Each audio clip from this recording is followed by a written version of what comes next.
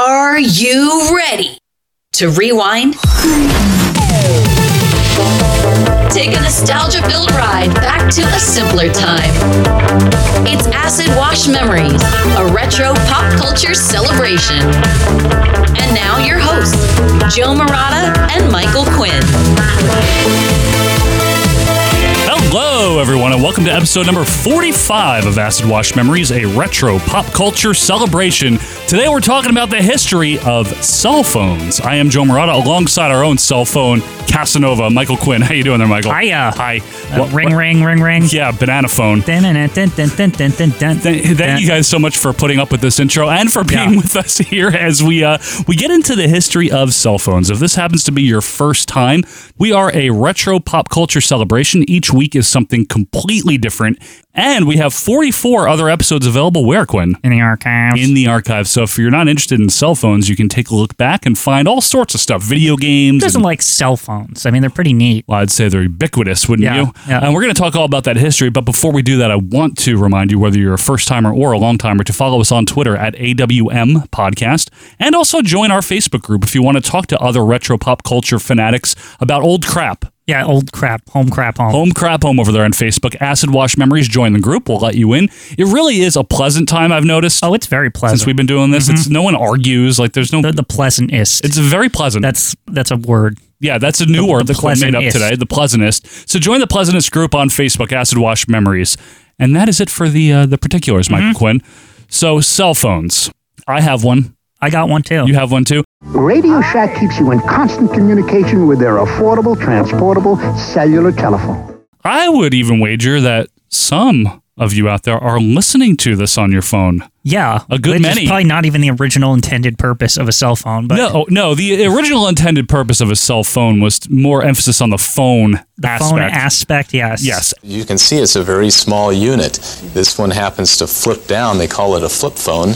There are an estimated 5.5 billion unique cell phone users worldwide as of press time. Yeah. To even think like 20 years ago, that was still the 2000s, right? Yeah. Still the 21st century. It was a fraction of that amount. Even 20 years, which isn't that long ago, right? No. People be like, what are you, some kind of rich guy with your cell phone? Who has a cell phone? Right. Who texts? Do do business? Or are you in the drug trade? Like the trade. That's a very polite way to put it. You know what the connotations of the early cell phones were. I absolutely do. I have a drug dealer. I have his phone number in my address book, but I don't know what to call him. But like I said, today they're ubiquitous, so much so that we simply just usually call cell phones the phone. It's your phone now, right? I don't have a landline. I haven't for years because I was like, why? That's a needless expense. Superfluous, yeah. The cell part of this description is no longer needed. So we're going to talk about the history and the explosion of popularity of the cell phone. But before we do so, Quinn, I have a very important question. What is a phone call? Well, it's when you dial and it comes after the dialing. The call. Yep. I guess it's the session when you're talking to somebody. What might you be talking about? Call. Chips. I'm going to be at your house in 5 minutes. Oh, I'll be at your house? Okay. Like stuff like that. Maybe like highfalutin business calls too. Or maybe you just want to catch up with a friend or family member about things. Yeah, that's true. Like just have a conversation. You catch up and you put some mustard on that call. Stop! It's really... really relish it. Shut up! We covered it in the landline, but it is a kind of an awesome technology if you think about it, right? To talk to somebody that could be 2 blocks away or 2,000 miles away. It reconnects people. And cell phones, they were around maybe longer. The technology started being developed a lot longer than you guys might think. But first, a brief recap of the telephone in general. It was experimented with in the 1800s, especially the latter part of the 19th century. Yep. They had a cup, and then they put a string on it. Alexander Graham Bell was involved and people like that. Ma Bell, of course, good old Ma Bell. Ma. And the telephone in general really started to get more widespread adoption. I'd say post-World War I and definitely throughout the 30s and 40s. Right. And really became commonplace after that. You know how you know something's old? When you're watching a play about something old, like I'm thinking of Mary Poppins specifically. So was I. That they had a phone in the hallway. They did? And I'm like, this is supposed to take place in the 1800s, and they got a phone. They had a phone. That became the de facto standard. Everyone had, for the most part, a landline telephone. But cell phones were in development during the height of telephones. Not only that, they were in development during the infancy, yes, of telephony. Telephony? That's what I used to call it. Telephony, yes. Yeah, telephony. Shit, I can tell a phony from the real deal. Fuck, I see 2 phonies right here. The early experiments date back to 1917. Wow, Yes, really? in Finland. Very clean country. How do you get power to that thing? Well, there was a Finnish man named Erik Tigerstedt, and he was essentially the Finland's version of Thomas Edison. Tigerstedt, yes. That's a name. Probably Tigerstedt. Yeah. Now, he mainly had worked in the sound and communication fields, but he did develop in 1917 a patent for a pocket-sized folding telephone. Never went anywhere. Wow. You could say it never got finished. I mean, the battery would have been the size of a room back then. Yeah, all things considered. Yeah. Meanwhile, in Germany, wireless telephony was being tested, and this continued into the 1920s. And by World War II, the various militaries, were using radio telephony, an early version of what we'd later have, but they were using handheld radio transceivers. You might commonly know these devices as walkie-talkies. Yes, walkie-talkies. The latest version of the wartime walkie-talkie. This little unit, the Handy Talkie, is a complete battery-powered two-way radio telephone.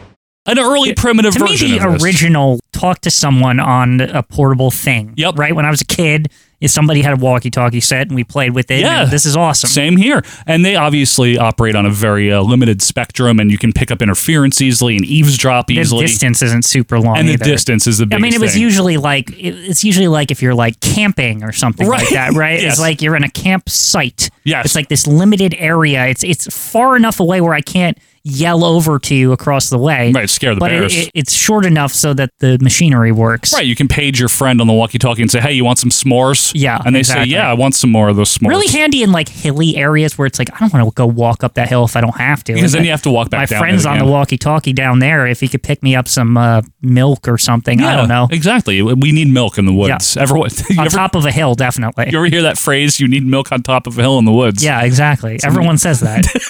It's still said today. It's a common phrase. You need milk on top of a hill in the woods. Dave Thomas is hard at work developing his latest recipe, but he needs some milk on top of a hill in the woods. Boy, if only I had some milk on top of a hill in the woods. Anyway, wireless communication was a thing in World War II. And then, of course, Bell Labs got involved because there they are. Of course they did. The juggernaut, if you will. Honestly, they are funded by the phone company. Yes. It is within their best interest to innovate the product, if you will. Oh, absolutely. No, Bell Labs is obviously, if you're not familiar, they were the monopoly on the phone in general, the landline Right. phone. But Bell Labs isn't even just that. Bell Labs is a monopoly on like technology development and R&D. Right? And they invented the transistor. Yeah. I mean, like these are simple, basic building blocks of like everything. yeah, they're not some Johnny-come-latelys. Yeah. They came firstly, even. Yeah. You know, they were early. But they got involved in this whole thing in the 1940s and developed a system where people could make calls from their car. The car phone? The car phone, that's right. Yeah. We got Johnny on the car phone. What's up, Johnny? Yeah, Mike, how are you? Fine. Listen, I was wondering if you had some milk on top of a hill in the woods. And the first car phone call happened on June 17th, 1946. Wow. In St. Louis, Missouri. Now, I see this as a great idea, right? Because the car has electricity, right? Yes. You know, to start the engine, right? So it has a there's battery, a battery and all this business, electrical right? elements, of course. And not to mention, you can get power from the engine as well in any car. Yeah, V6, right? V8. So now you are portable technically, right? You have four wheels and an engine, and you can go places and you can talk. That's right. So you have the power now, but now we got the signal to worry about, right? Got the signal to worry about. Now, this is obviously also very limited, but AT&T, being AT&T, turned this into the MTS, the mobile telephone service. Now, let's talk about this early car phone system, okay? Mm-hmm. The thing weighed 80 pounds. I mean, does that matter much if the phone's in your car? Because your car's You're not dragging it actually around. Your car's carrying it around, not you. But just to give an idea of the cumbersome technology involved here. Right. You know, that's a big boy, 80-pound phone. A whopping, Quinn, 3 channels for everyone to use. 3. 3 whole channels. 3 whole channels, and it operated on VHF signals. And because of this limited spectrum, it quickly reached capacity, even with a relatively low install base of 5,000 users. But you could call regular people, right? Like, you could call the regular line, so it's not like only 5,000. No. Oh, I can only call 5,000 car phone users. No, it wasn't that. But calls were put through manually with an operator. And the way it worked, in case you guys are interested, is basically the called party had to be obviously at their phone if you were calling the car phone. So, like, let's say you want to call your husband on the car phone, tell him to bring home some milk from the hill in the woods. Yes. Right? So he'd have to have the unit on, first of all, very important. Have to have the volume set at a level that allowed you to notice that the phone was ringing, because you might be driving with the windows open. True. Or blasting the Glenn Miller band. Yeah, I mean, you could be doing anything. On your AM. And we didn't have any of those, like, interrupts like we do nowadays. Like, where the sound goes down to tell you a call's coming. No, you're going to hear those horns a blaring if you're listening to your big band. Anyway, if the called party, that's the guy in the car, heard the incoming call, they would then use their microphone on their car phone to announce that they were receiving a call. And what would happen is an operator would intercept that and would connect the two parties, monitor the end of the call so they know how long you talked, and then you would get billed for it. Huh. Honestly, though, if you think about it, right? I'm thinking. This operator thing, this is the 40s, you said? 40s, 50s, yeah. The operator's not too far flung. We don't have much of a dialing system at this point. So, oh, absolutely. The common users, like, this is just like the regular telephone. Using this is not different. No, using an operator is still pretty commonplace, right? Yeah. Now, would you be interested in the cost of this unit, Michael Quinn? Oh, God. All of this? It's probably like $10,000 in the 40s, which means it's probably like $100,000. You know, it's interesting. It's not as bad as you would think, all things considered. So at the time, $15 per month was your subscriber fee. Of course. That would be $236 a month now. Okay. Now, if you think about what people pay for cell phones now, I'm not saying it's $236 for a single phone, but for a family plan, yeah, most people got to be paying a buck $1.25, right? Yeah, for their phone. But this is just for one phone. That is kind of expensive. It is expensive, but it's not as exorbitant as you might think. You know. And calls were 35 cents per call, local calls, that is. Oh, just they didn't get you on the minute, huh? Not at the time, no. Good. And that would be the equivalent of $5.50 per call today. Huh. So pricier than we would be used to now, but not horrendous if you really think about it. Not horrendous, but still, I mean, like, there's a lot of people like, what? Like, why do I need this? Why do I need this? Because we're still in an age where there's phones on the side of the road and stuff. Payphones. Yeah, payphones. They exist. And Ever heard of them? Yeah. You ever hear of the payphone? Let's do the history of the payphone. No, but it is, I think you just nailed it, Quinn. Why do I need this is probably the prevailing thought, because you had a limited, just by the limit of the technology, the nature of the technology, you had a limited amount of people that could use it. Right. Because of the bandwidth, right? Literally the bandwidth. But not only that, what are you really using it for in 1948? Well, I can see like uses for like businesses or something. I think so. Or government officials, actually, but it seems even more so. Way more. Like a police officer, maybe an ambulance. Yes. Like that kind of thing. Or even like the park services where, you know, a situation where you're out in the open, but you can't get to a phone, but maybe you need to report, hey, these trees are on fire or something, right? Like the ranger could have it in his truck. Like things like this. Like they sound like really outlandish, but there are people that this is their profession, right? I just love the casual nature. Hi, yeah, this is Park Ranger Bill. These trees are on fire. Yeah, can you get we need to get the fire department out here. In 1965, AT&T announced the brand new IMTS, and the I stood for improved mobile telephone system. Good. Yes, more channels, which allows by default for more calls. And AT&T actually capped their subscriber limit at 40,000 people nationwide. So that's a big increase. They capped it, meaning it probably could have gone further. Probably could have gone further, 8 times more. In fact, it definitely could have gone further, Quinn, because in the 1970s, there were actually waiting lists to be on this car phone service.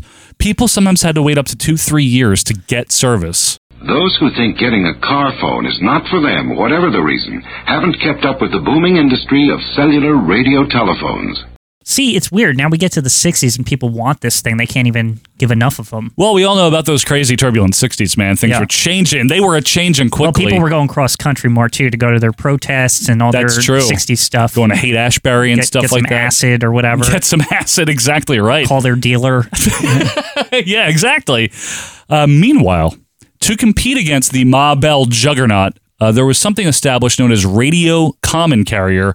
This was in the late 60s by some of the independent phone companies, and it was whatever. It was like the lower alternative to IMTS. But during all of this that we're talking about with the car phone service, a different concept was being worked on, and that would be known as the cellular network. Cellular. I know that. Yes, you do. Early Bell Lab engineers were working on this in the 40s. One of their engineers, very fittingly, and I'm not making this up, was named Douglas Ring. Huh. I thought you were going to say his name was Alexander Sell. Alexander Sell, yes. Yeah. And the idea here, because again, when we were talking about the car phone system, the MTS and all that, we're talking about radio frequencies that are just in the air, like TV and like radio are, right? And like radio. The idea here was to break up transmitter signals into hexagonal cells.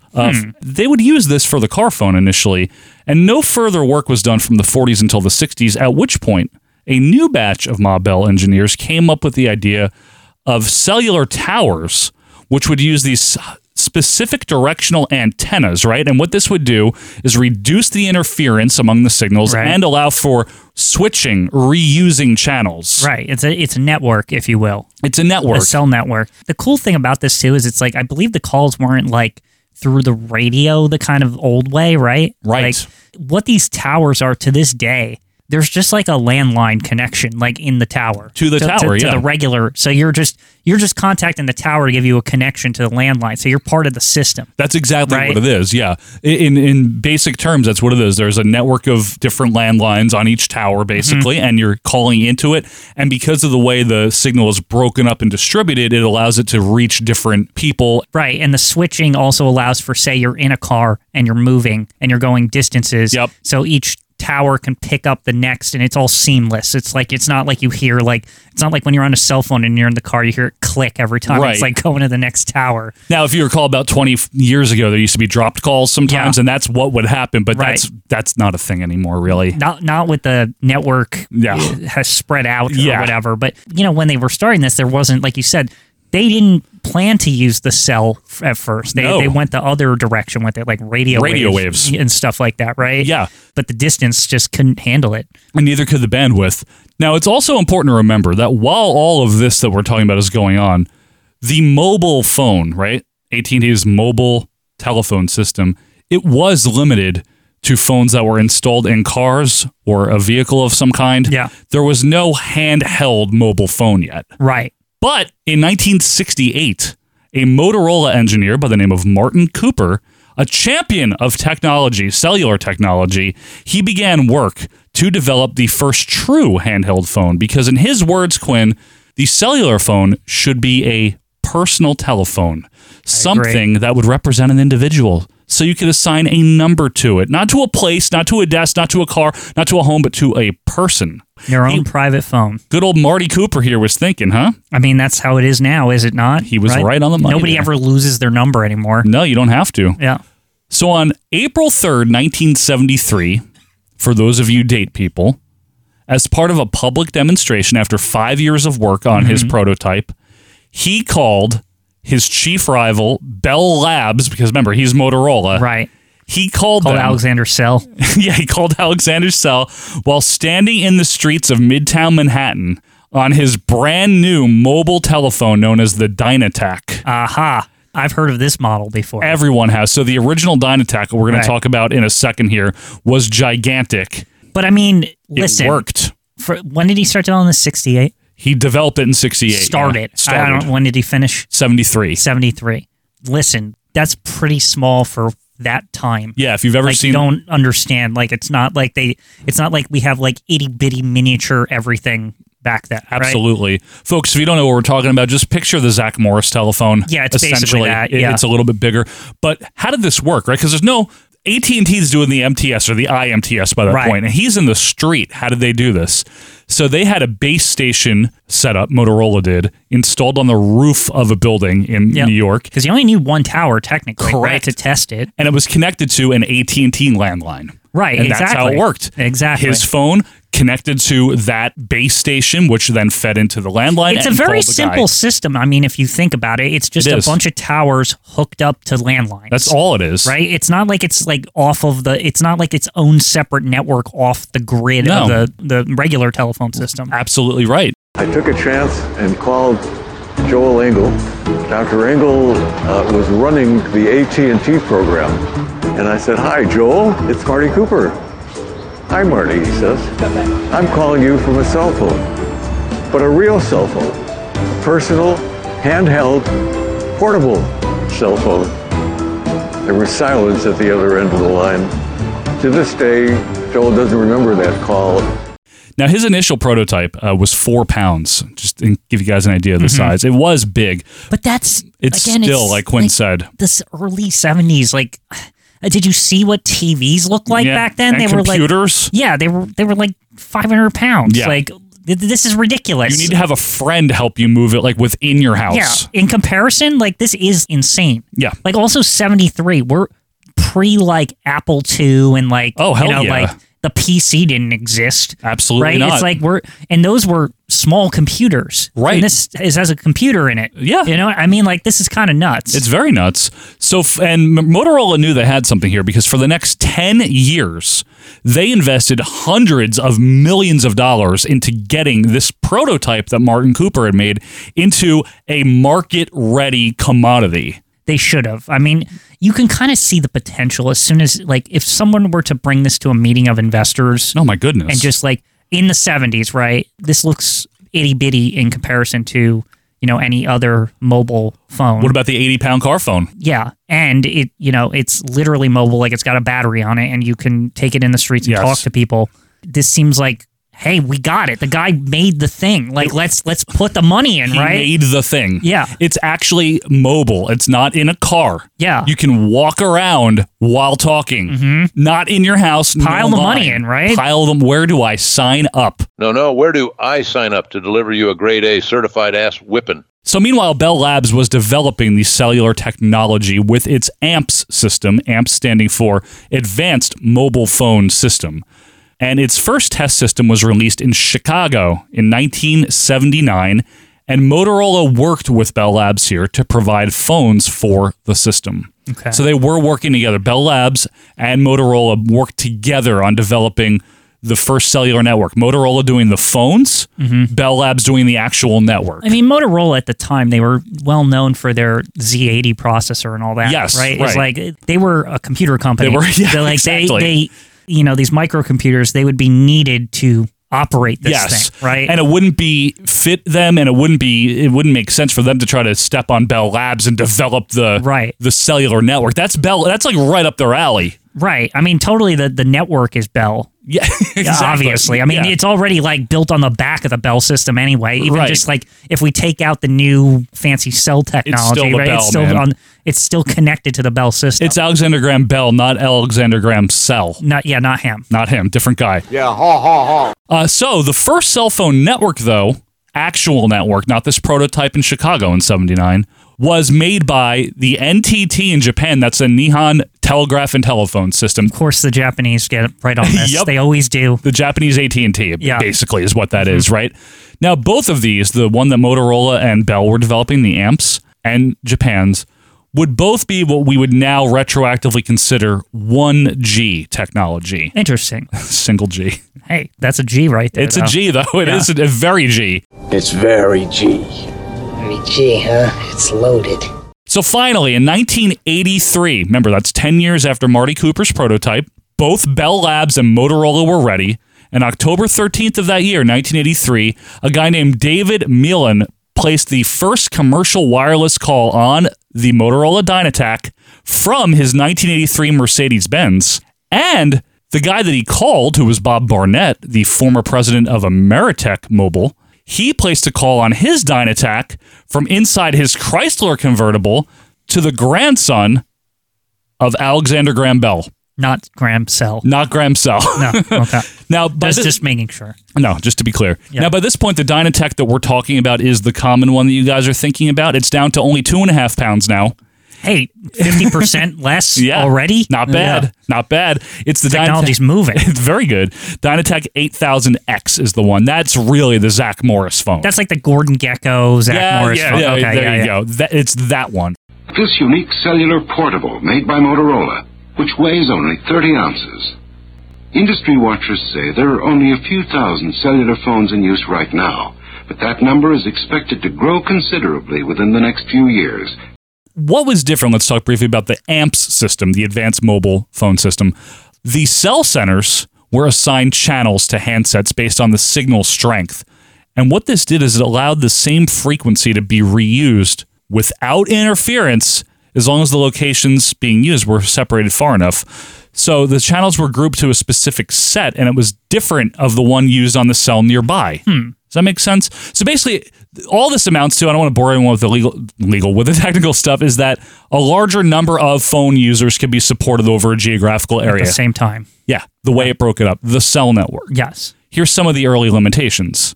The phones themselves had basically a 30-minute talk time before running out of battery. Again, the battery technology moves very slowly. It moves slowly now. It still does. It's still like, I mean, the reason we have all-day phones is years and years and years and years and years. Like over 100 years of like battery technology.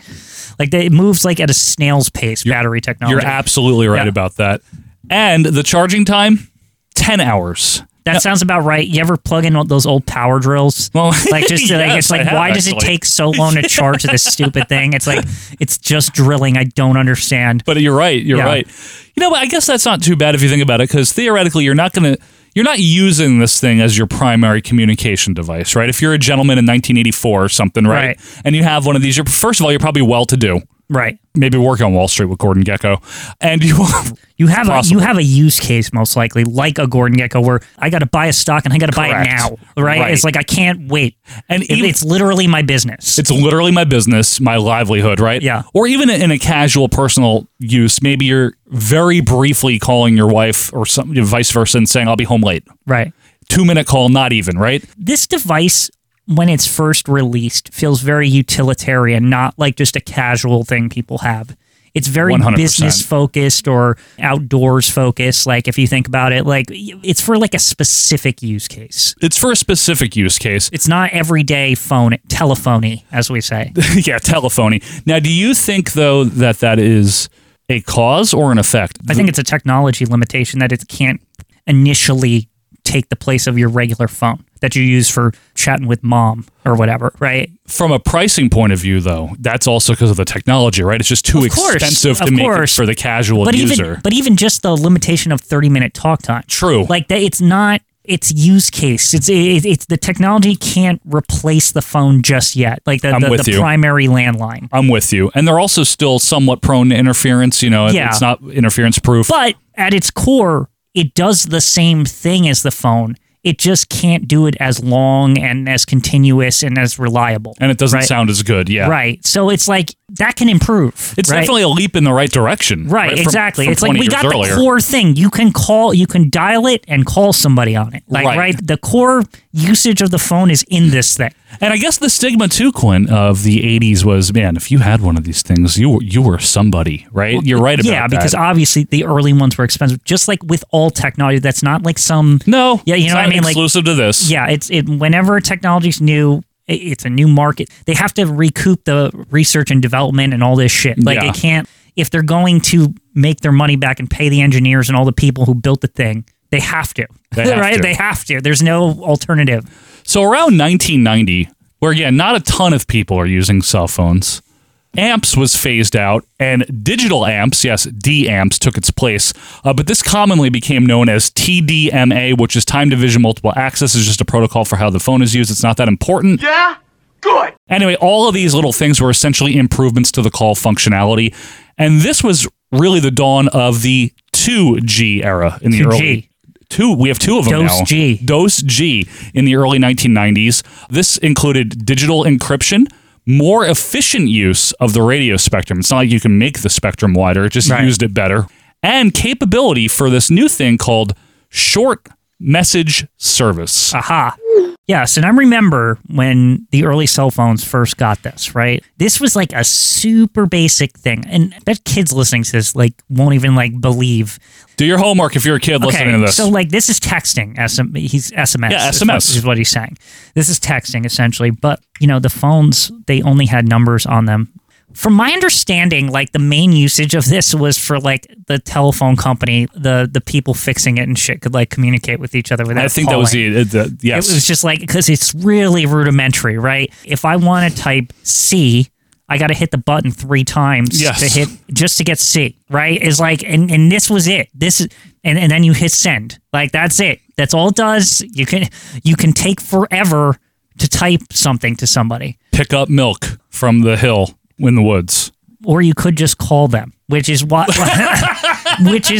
it was really dumb at first, right? It was. Initially, it was very inefficient. Right? It's you have a thing that you can speak on. Why would you do this? But it's interesting that it was almost built into the system. It was, right? Yeah, it was built into original telephony. And that tells me some engineer somewhere had some foresight to think, maybe we need to put the bones of this somewhere in this just in case. Yeah. Right? And with this digital system that we had moved to, it was possible to even do this to begin with. And there's probably also another motivation here is sending data. Exactly. Not sending analog signals. That's exactly right, because along with short message service, eventually in the 2G generation also came multimedia messaging service. Right. MMS. Which you can send photos and things like that. But again, none of these phones could do that. No, and that's interesting to talk about. In the early days, and I'm talking the 80s version of the cell phones, they looked like a cordless phone. Yeah. There was no screen, big screen. I remember when we got to the mid 90s, right? 94, 95. I think that's when my mom got her first cell phone. My grandfather got one around then too. It was a Verizon flip thing. It had a really tiny screen on it, but it wasn't a screen. It was the kind that's only can show letters and numbers on it. Like a calculator? Like a calculator screen, right? Get this Motorola cellular flip phone just $9.95 with 3-year Ameritech Time Pack 100 activation.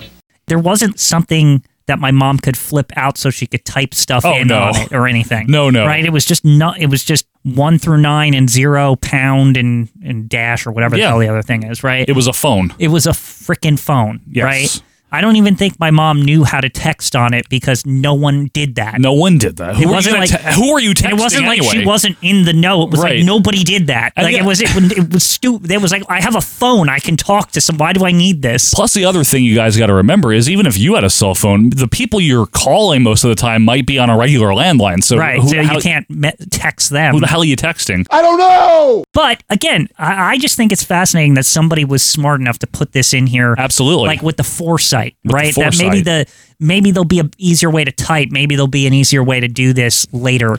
Yeah, and it's interesting to see if you ever look at just chronology of cell phones, just even random ones throughout the 80s into the 90s. What happens is the phone aspect gets a little bit smaller, and the screens start getting a little bit bigger, and there's still the green LCD screens or whatever those are, right? With the new Nokia 7110 in your hand, you have the world at your fingertips.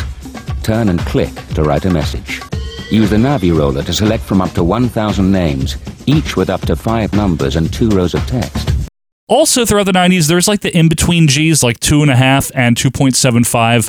Not that important for us to cover here. Nobody was talking about this, by the way. Let me be honest with you. Nobody knew what the hell G was until iPhone 3G. 100%. Right? That was the first time I heard anyone even say G in relation to cell phones. Yeah, they said it G golly. Yeah, I was like... Or rated G. All I knew is it was faster. That's it. That's what the G is, right? It's the number and the G is how fast it is. That's exactly right. Gotta love the down and dirty technical information here, folks. But like we're saying, these phones are still primarily phones. That was their usage to begin with, right? To call people from a place that's not your house. But it's interesting that people did have a narrow view already by the time we're in 2G, right? In the 90s and stuff. people really thought, oh, this is all they are. This is great. This is perfect. They're affordable now, and we can use them. It's interesting. And we're never going to need to do anything else on them. Like I need to call somebody, right? Well, I'm at the movie theater. Hey, I'm over here. Whatever Pick it is. me up. I have no car. I have no pants. Whatever the case may be. And like Quinn said, they became affordable. So more and more people usually start to purchase things when they're affordable. And as the prices go down and more people get them, things start to happen. But it would prove to be after the turn of the 21st century when people started to get really smart about their phones. And we are going to talk all about that on the other side of this break. In the meantime, go text somebody. Yeah. Call somebody. Text them about this show. Go on the toilet and check the internet. Whatever you got to do. One way or another. Use SMS. Use SMS. We will be back for the very exciting second half of the history of cell phones right here with more acid-washed memories.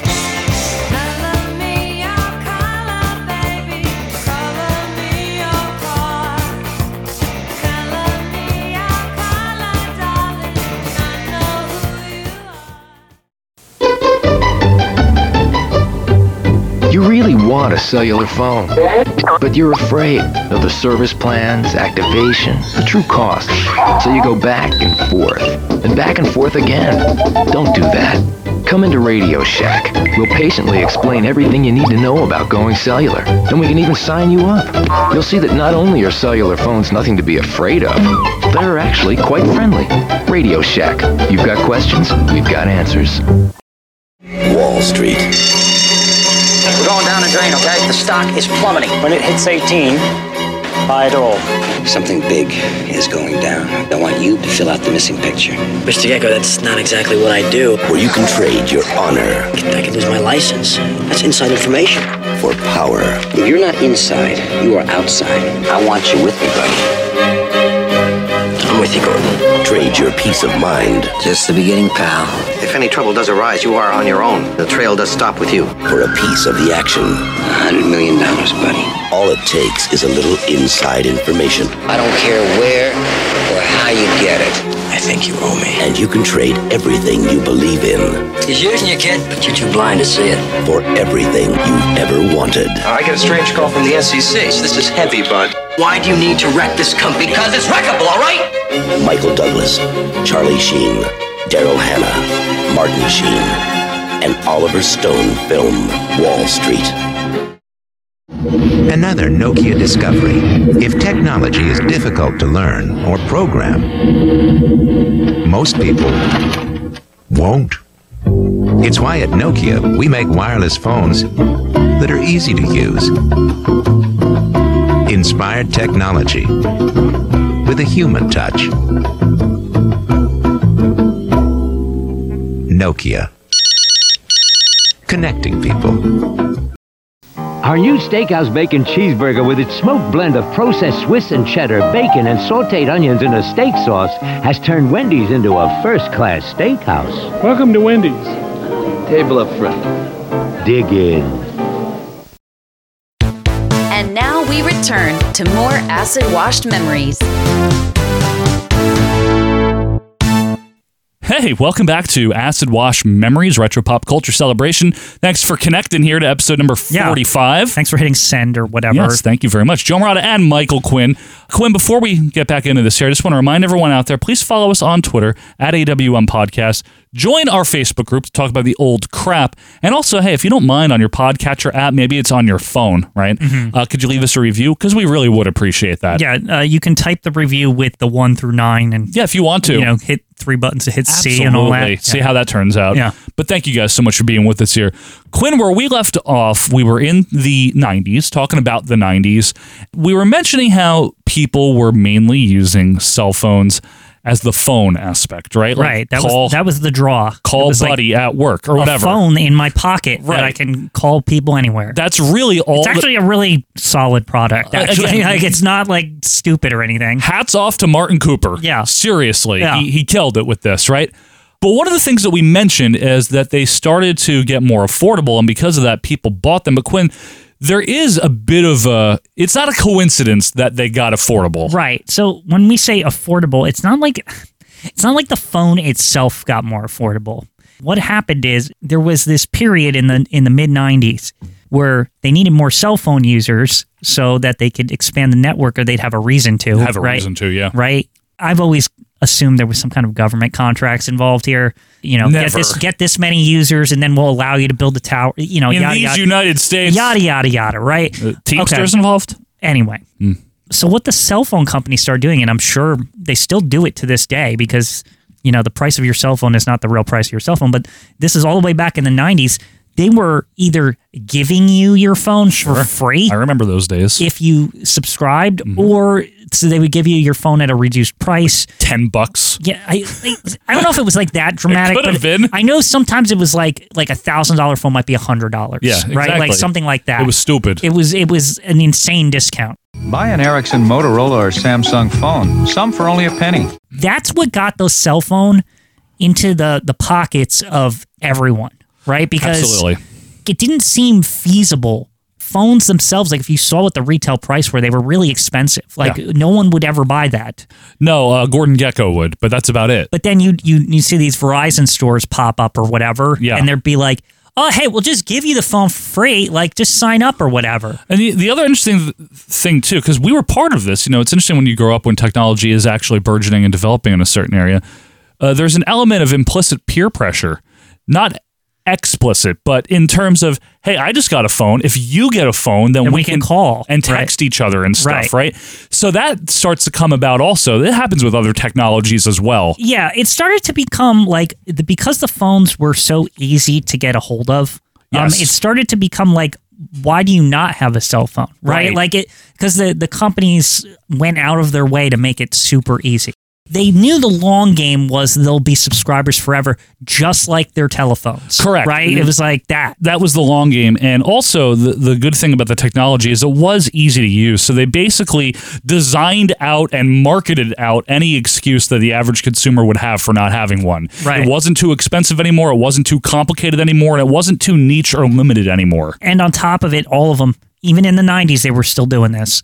As early as the 90s. They would show the maps just to make, the coverage maps. Just to give you a surety that, oh, hey, if you sign up, don't worry, like if you go like all over, it's going to work. Davenport, Iowa. It is kind of a crazy thing that the coverage map, the fact that you had to have that as a cell phone company because people were like, I don't know about this cell phone company. Right. The other one's map says they got everywhere. Like people thought about this shit, right? This is 100% true. It was a concern. Like I'm not going to pay you a monthly fee if I'm out in the sticks where I need a cell phone and it doesn't work. Exactly, right? Quinn. Yeah, you had to have that reassurance, right? You had to have consumer confidence. And if you want to know why some people have spotty 3G coverage, there's a map for that too. So with all these new people signing up, a larger network was certainly going to be needed. And throughout the 90s, another G was being worked on and was being developed. We needed more G. We needed 3 of the Gs, Quinn. Right. Now, to keep this simple, the main difference here is that packet switching is used instead of 2Gs circuit switching. It's faster. Okay, that's bottom line, it's faster. I mean, because packet switching is what routers use. So it's exactly. Like we're getting more internet-y. It's just the internet, right? It's becoming internet-y. Yeah. Right? So we'll just leave it at that. But guess which country first test adopted it? Japan. Yes, 1998, and officially adopted 3G in 2001. And you know why I know this stuff? Well, because Japan's always ahead of the curve. But in the 90s, I specifically remember catching in like technology and electronic magazines that they would show you these cell phones from Japan, and they were like way more sophisticated than the United States ones. Yes. We're talking like they had video games and stuff on them when the best we could do is Centipede, and it looks like crap on my cell phone. Like they have like full video games on it, and I'm like, what the hell are these things? Though. Like, You're right? Like you'd see the Japanese ones, and they'd always be like way better. Way better. Well, they had the 3G network to support it. Right. And the technology, they always had a head start on us. But in the United States of America, both AT&T and Verizon, who are now wireless providers by this point in the early 2000s, they launched their 3G networks in 2002. If you want to know why your 3G coverage works so great on Verizon Wireless, there's a map for that. And this is probably the point where a lot of people are going to remember the very competitive cell phone ads beginning. Right. It was around the dawn of the 3G era, more than anything. Now it was like, okay, I feel like they hit critical mass Now they were in the business of like, okay, now we just have to get over we have to get everyone to have one. Like, right? Like, this is the last hump, is the last, older people, young people, like just first driving and stuff like that. College, going away to college. Like, they focused on that. Like, they would even make like little sectors of like, oh, if you're older, we'll give you like a senior discount. Like, they just wanted anyone, like if you were a human being, you had to have a cell phone, right? Like, that's absolutely true. They give it to you a reduced price. It didn't matter as long as you were like in the system. Yeah, come get a phone. Come get a phone. We'll just give it to you. Get a number, you get a phone, you're good to go. And now get this new Motorola camera phone for just $49.99. But hurry, this offer ends soon. 1,000 nationwide anytime minutes with rollover. Another reason Cingular fits you best. And by this point that we're talking about, the early 2000s, most phones now had screens. That was standard now to have the screen. But it was usually just the numbers you were just to tell you you're dialing this number. Yeah, right? It had a few other icons and crap. I mean, you could maybe do the simple texting. Depending on the phone you had, you might be able to do grainy pictures that were terrible. With Cingular, take a picture, add a voice message. You ain't got no camera. Copy all your friends, and you're only charged once. I do remember another feature is some cell phones would have antennas and others would not. And usually you want the one with antenna just in case you were like in a situation where like it was necessary. I remember the antenna. My first one had one and I got it because it had the antenna. I got the Kyocera model. I had a Kyocera also. Because I was like, well, Kyocera. Like sometimes the signal will be shitty and if the antenna would actually help. Yeah. Like it'd be like, okay, good. I have the antenna. Like, and you could lower it and it'd still work either way. But like, yeah. That was a piece of shit, that phone, but I loved it in 2002. I love that stupid phone too. Buy a Kyocera V5 Star MTV slider and get a Best Buy instant gift card. Let us know your first cell phone, actually, whether it was an iPhone, whether it was a Kyocera, whether you had a very famous phone that we'll talk about shortly. Let us know at AWM Podcast on Twitter. I feel like the Kyocera was popular amongst young people because it was cheap as shit. It was shit. very cheap. It was the cheapest, but it was also compact. And it was tiny. If you were, especially guys, because women had purses, but guys, like you could fit in your pocket. It actually fit in your pocket. And you could get a prepaid plan with that one as well, which I believe I had. It's a very popular phone. It was. Some of these phones even had very rudimentary internet. And we're talking about an era that is pretty much a bygone era where there were specific markup languages for mobile internet, Quinn. It was fucking hideous. Like, let's be honest. Like, if you wanted, be honest, please. If you wanted to go to Google, you were gonna have a hard time, right? Like, it was terrible.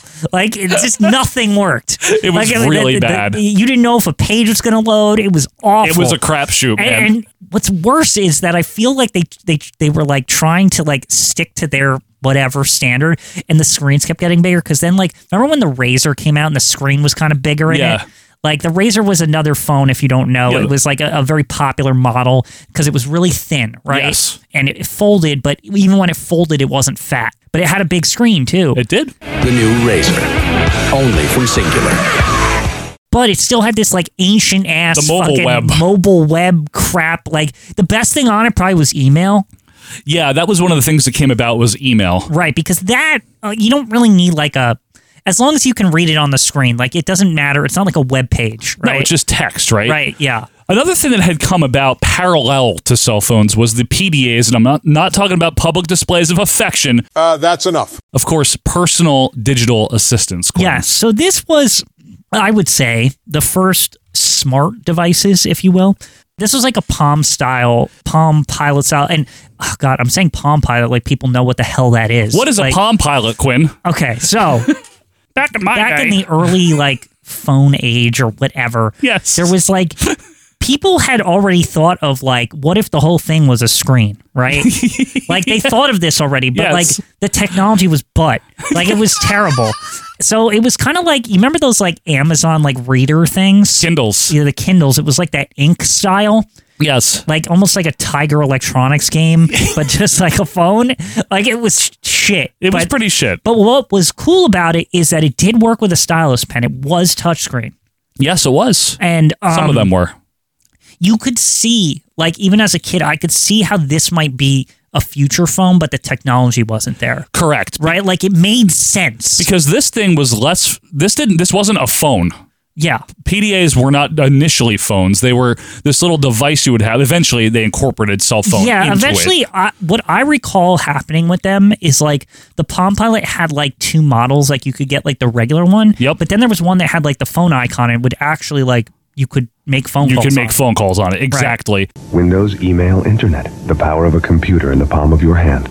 It was used as kind of a personal organizer. You know, it had a calendar. Right. You could do email if you were connected to some kind of network. A lot of the basic features that the phones today have. Yep. But back then, with a screen like this, with a touch screen with a stylus, I mean, this was like, whoa, okay, like now we can like start to like do something with this little thing, right? Exactly. Like this was a step in the right direction, but it wasn't all the way there yet. It wasn't all the way there. But it was a really good idea. It was. And another one, again, parallel that was being developed was the IBM Simon in the mid-90s. This was an inverse concept, meaning this was designed as a cell phone that added the capabilities that PDAs would later have. Right. It didn't get a lot of market share. Nobody fucking had this thing. But it is widely considered to be the first true smartphone. Right. The IBM Simon, because it had fax capability, email. Yeah. It did. Calendar, calculator, notepad, all the crap in the apps that you don't use on your phone. Personally, I feel like what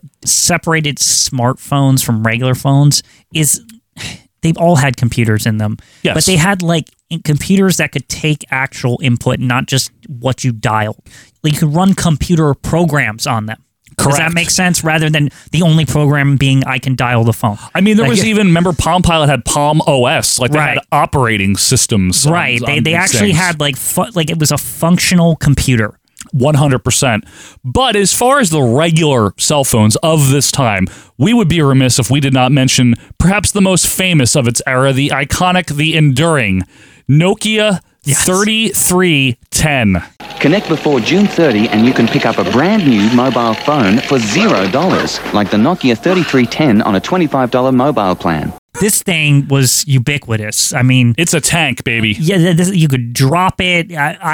Tons of people had this, and I think it's just a very simple design, and it got the job done. It's a tiny little phone, right? Right, and that was, here's the thing: is a lot of business people, I can understand it, right? Like they were really looking for more features, but a lot of kids who were just getting a phone, so like their parents could like make sure they weren't like broken down on the side of the road or whatever. Yeah. Like.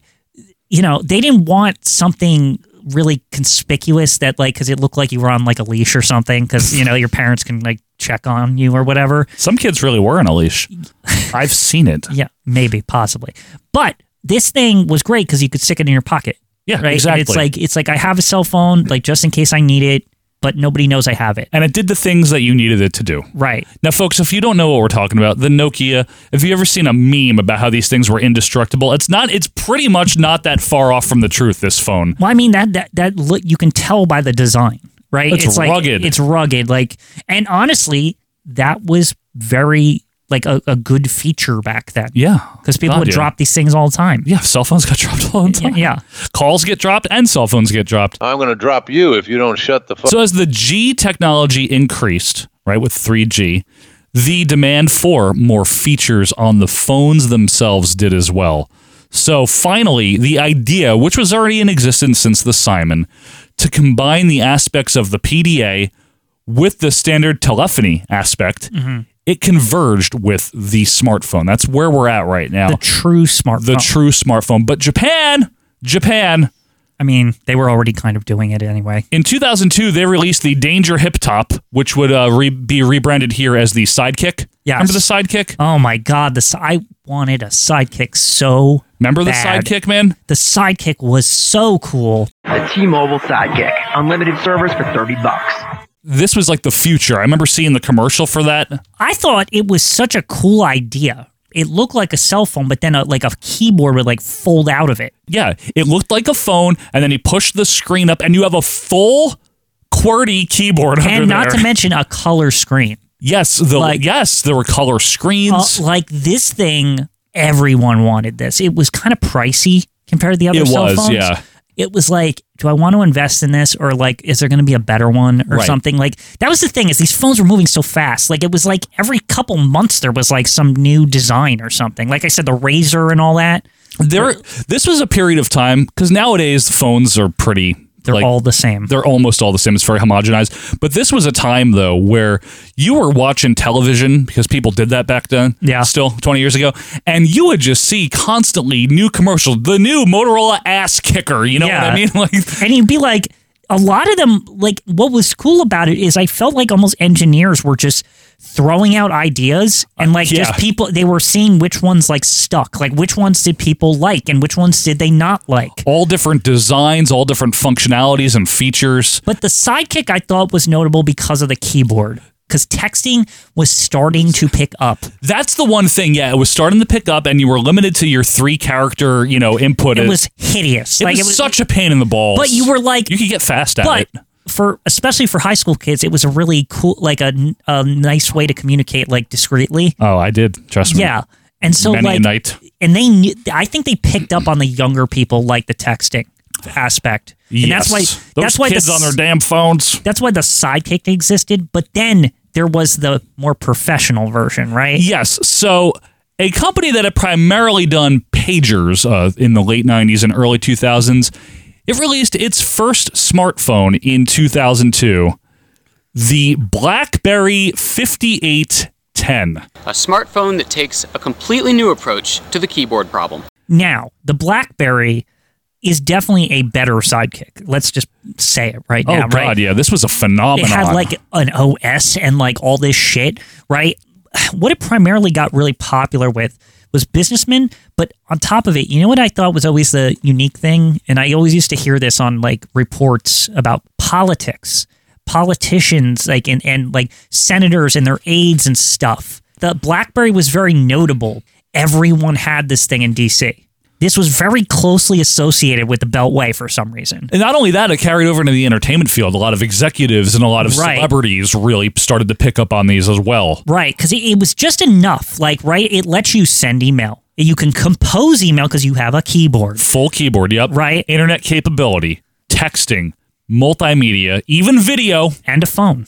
And a phone. Don't forget the phone. Calendar, all the features that you would want. Everything you would need on a very simple, that, you would generally do on a PC. Yeah. Like, right, probably what these aides did on a PC. Correct. Like, all their functions, obviously not, like, you can't make advanced spreadsheets or anything, but, like, when you're on the go, when you're a politician going across the country, this is like a perfect use case device. Absolutely. Right? It's like, it's awesome. You could answer email. I mean, that's the biggest thing. You could answer professional emails from this thing on the road, anywhere.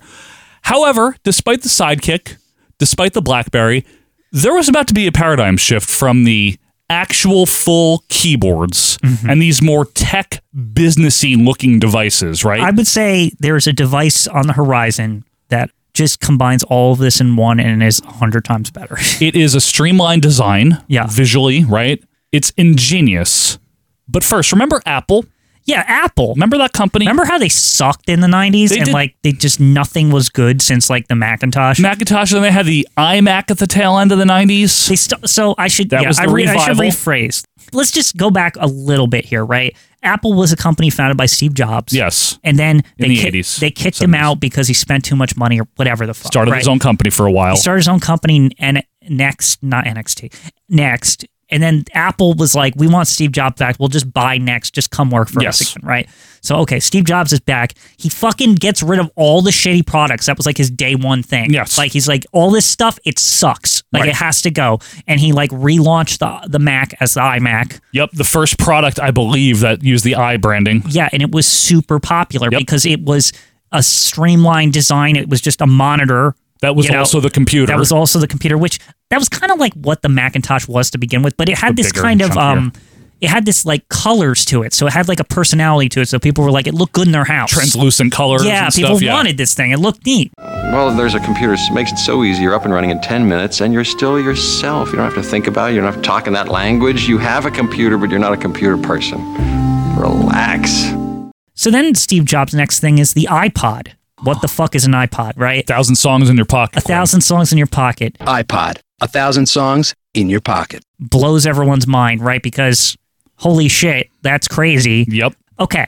So then they start working on a phone. There was like rumblings, I remember on the internet, like Apple's making a phone. people were not sure about it. Like, Apple's never made a phone. They make computers. This right? is true.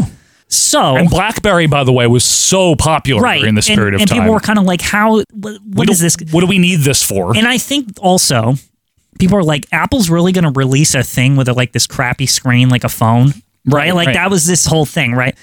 Okay, so they do this press conference to show off this thing. Right? June 29th, 2007. And Steve Jobs gets on the stage, and he shows this thing that's just a slab of glass and one button.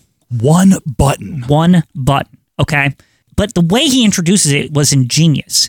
He says, first we got a new iPod, and this is what it looks like. The first one is a widescreen iPod with touch controls. But also, it's a phone. Second is a revolutionary mobile phone. But also, it can do email and internet. And the third is a breakthrough internet communications device.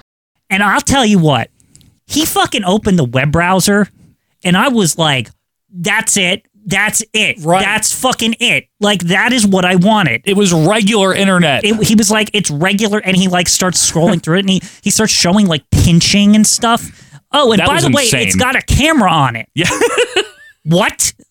And he starts taking pictures, and he's like, oh, and when you take the pictures, you can just put them in your emails and send them to each other. This was mind-blowing, Like, folks, all of if you this, weren't like, there. oh, and you could, while you're doing all this, you could listen to the Beatles.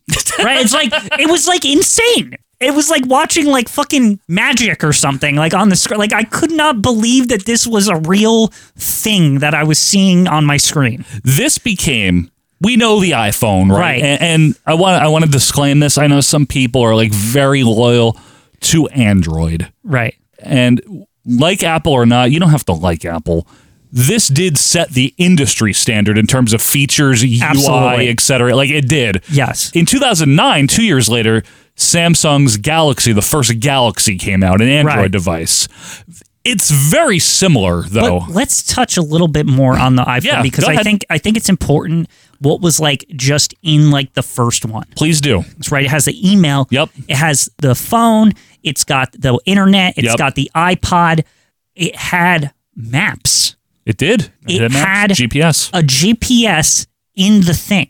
You know those Garmin things? Yep. Those were really expensive. Yes, they Well, I were. don't need that anymore. It's in your phone now. It has a text messaging program, which, okay, I have no buttons. How do I use that?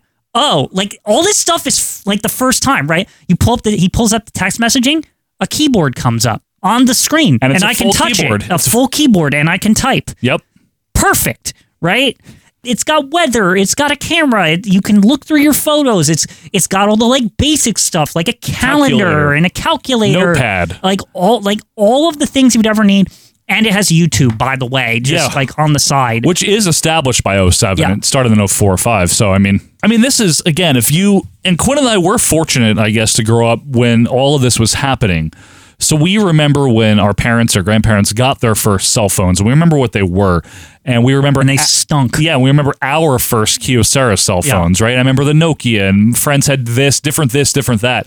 When this came out, it really was a game changer. Like, it truly was a big deal, right, for many people, and maybe it not was everyone. user friendly. So it was like That's they didn't Apple's even, MO. They didn't even have trouble like getting people who had other cell phones to switch, because they were like, "Oh, I know how to use my cell phone. I'm not going to switch to that." Yeah. No, it's like everything just looks like intuitive. You use your fingers. You Like, use your fingers. I mean, how much closer can you get to it? Right. Than using your finger. You don't need a stylus. And I think the photos really touch something. Like, there's a weird marketing thing going on in that press conference where they're just showing pictures of people with their kids and stuff. The idea that you could touch the photo and zoom in, and it was like touching people's heartstrings. They were like, I want to do that. Yeah. Like, I want to have photos of my kids, and you could change the background to be a photo of your kid. Sure. Like, they thought of all the like little things that get people to like, I have a use for that. Absolutely. But not only that, you think about how, and believe me, if you ever looked through people's Facebooks, maybe your own out there, what did they used to do for pictures in the up to the late 2000s?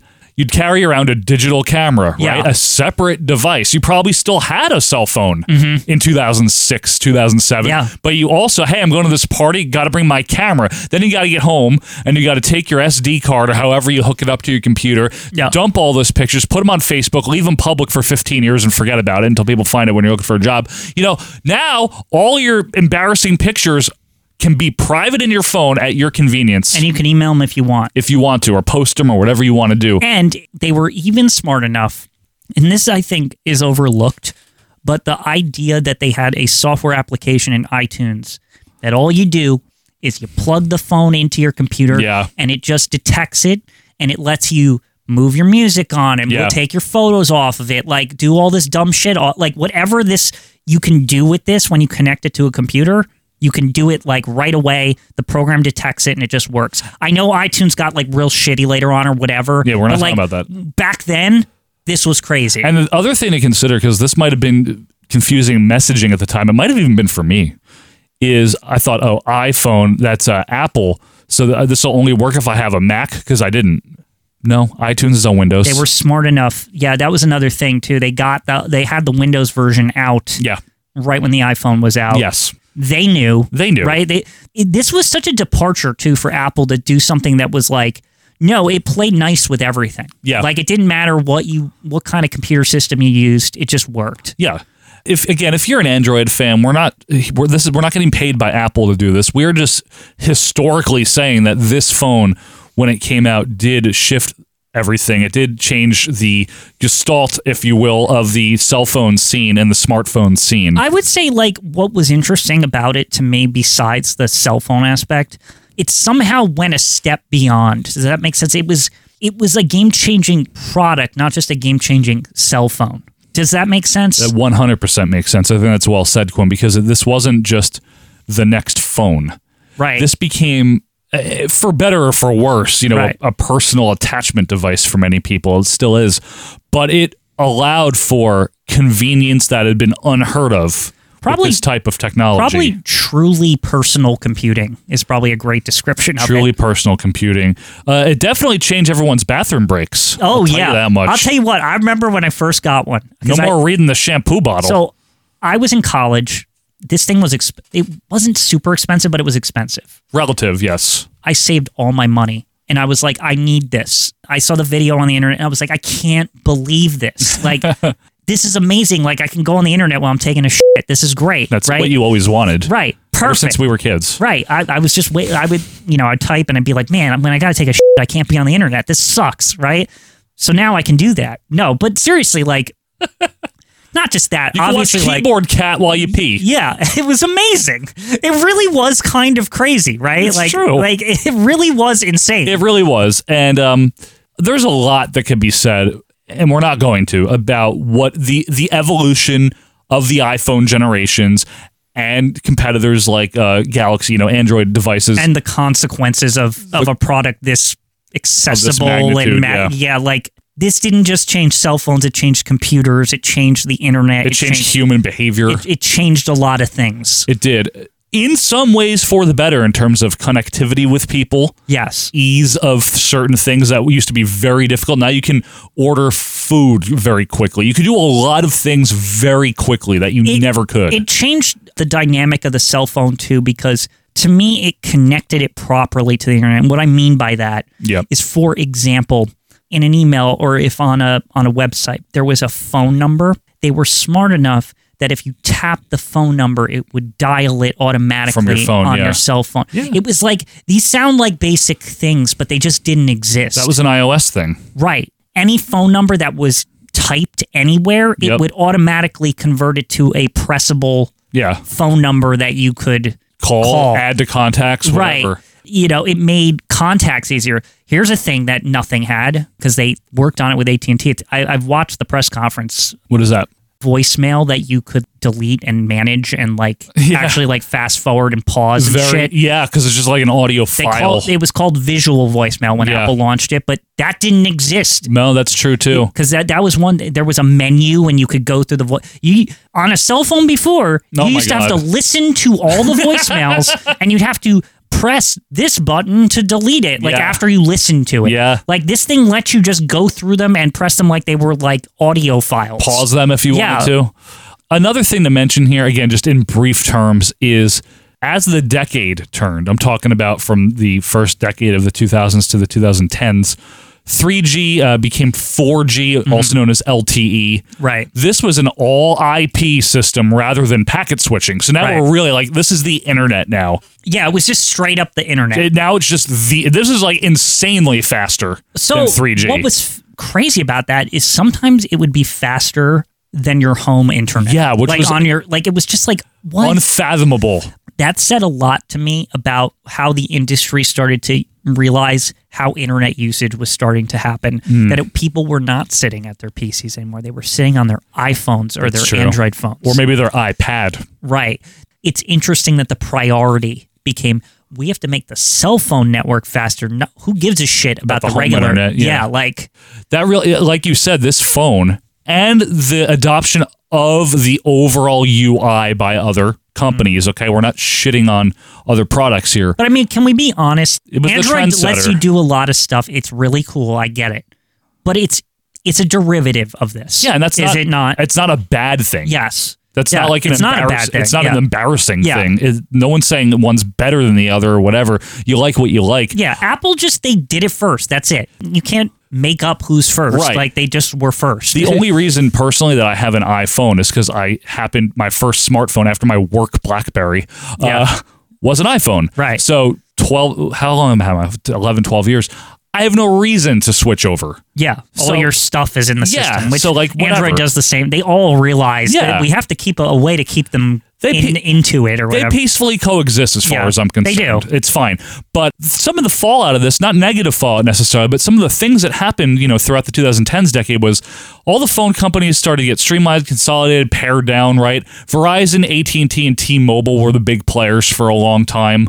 The advertising, we said, at first was very competitive. Remember, can you hear me now? Yeah. Network coverage, all that stuff. It's about the phone. Right. But then the marketing switched to how many texts can you send? Yeah. How much data are you allowed to send? Right. Right? Like that became the priority, not the phone. Yes. The phone became a feature that was part of the product. Part of the product, right?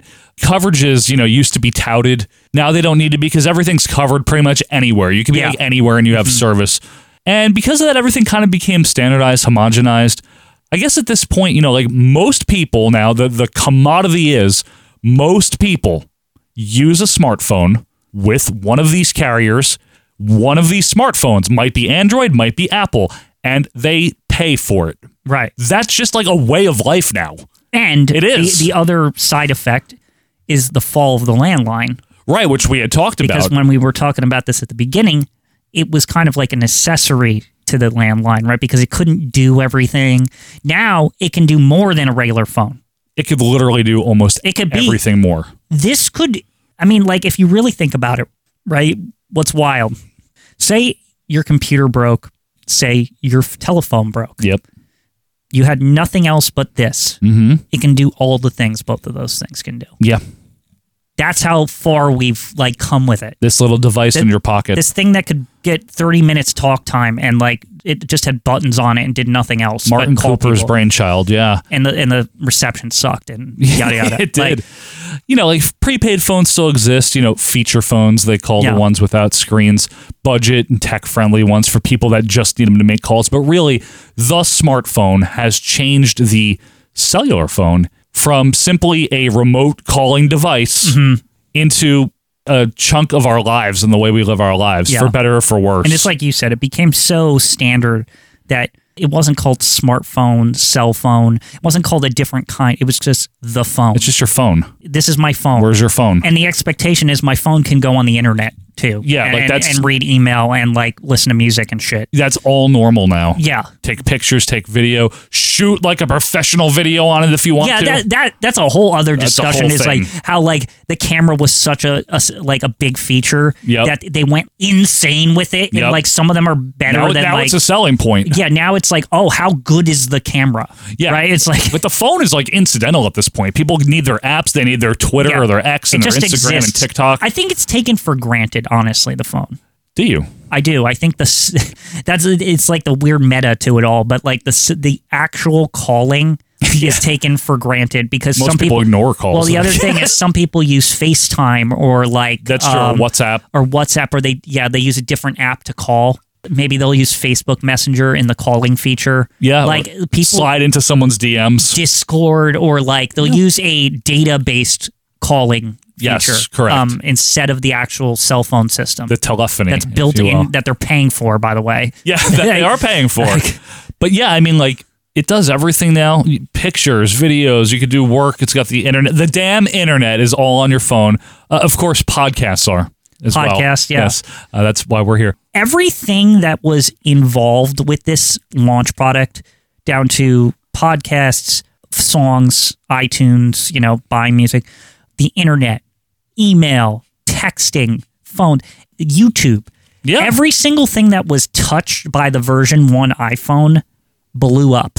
That's how influential this thing was. That's how big this thing is. Yeah, I agree with you.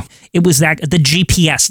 We always forget about the GPS. That's insanely a huge deal. Like I still can't believe that was in the first one. Again, the genius of it was we need to partner with Google. They made the default search engine Google. Yep. Yeah, the maps thing is a big deal, especially if you remember the days of atlases in your car or printing MapQuest directions and trying to read them. Mm-hmm. Pain in the balls. But it is interesting that what began innocently as a way to call someone from, let's say, your Oldsmobile has evolved into, for most people, a near invaluable, irreplaceable device, a can't live without commodity. It decorates people's days and in some ways defines their lives. I truly believe that if they said tomorrow that, hey, every cell phone's going to cost $1,000, people would pony up. That's how necessary it's become. It's crazy. Right? It's almost a utility because it's so ingrained in our culture. Yeah. It definitely has its positives. It certainly has its negatives. But one thing's for sure, Michael Quinn, it's not going anywhere anytime soon. No. And I'm sure, obviously, different products come along, blah, blah, blah. Maybe one day they'll have a itemless phone. It's just, I don't know, your eyes see a phone, whatever. Somebody will figure out something. On that note. Nobody ever foresaw the fact that a phone would turn into a full-fledged computing device, I don't think. That's a good point. That's a very good point. So who knows what the future holds? So I don't want to ever say that nothing, because people thought, what's ever going to replace the phone company? I guess that's true, but Ma Bell broke up, right? Yeah. And that all changed. Folks, we hope nobody replaces us on your days here. Mm-hmm. Thank you so much for listening to the history of cell phones here on Acid Wash Memories. Let us know what your first phone was, whether you like Apple or Android. We don't really care. You don't have to get into that debate. It doesn't matter. Let us know your cell phone stories. Maybe your parents had one. Did you have an 80s one, or did you know somebody? Did your dad? Did your mom? Did your aunt or uncle? Did you know Gordon Gekko? Just kidding. Possibly. Please let us know on Twitter. He was in jail when the iPhone came out. At AWM Podcast. Join our Facebook group and please leave us a review. But we will be back next week for something completely different. Until that time, I'm Joe Murata. That is Michael Quinn. We'll see you next week for more Acid Washed Memories. See ya. Like what you heard?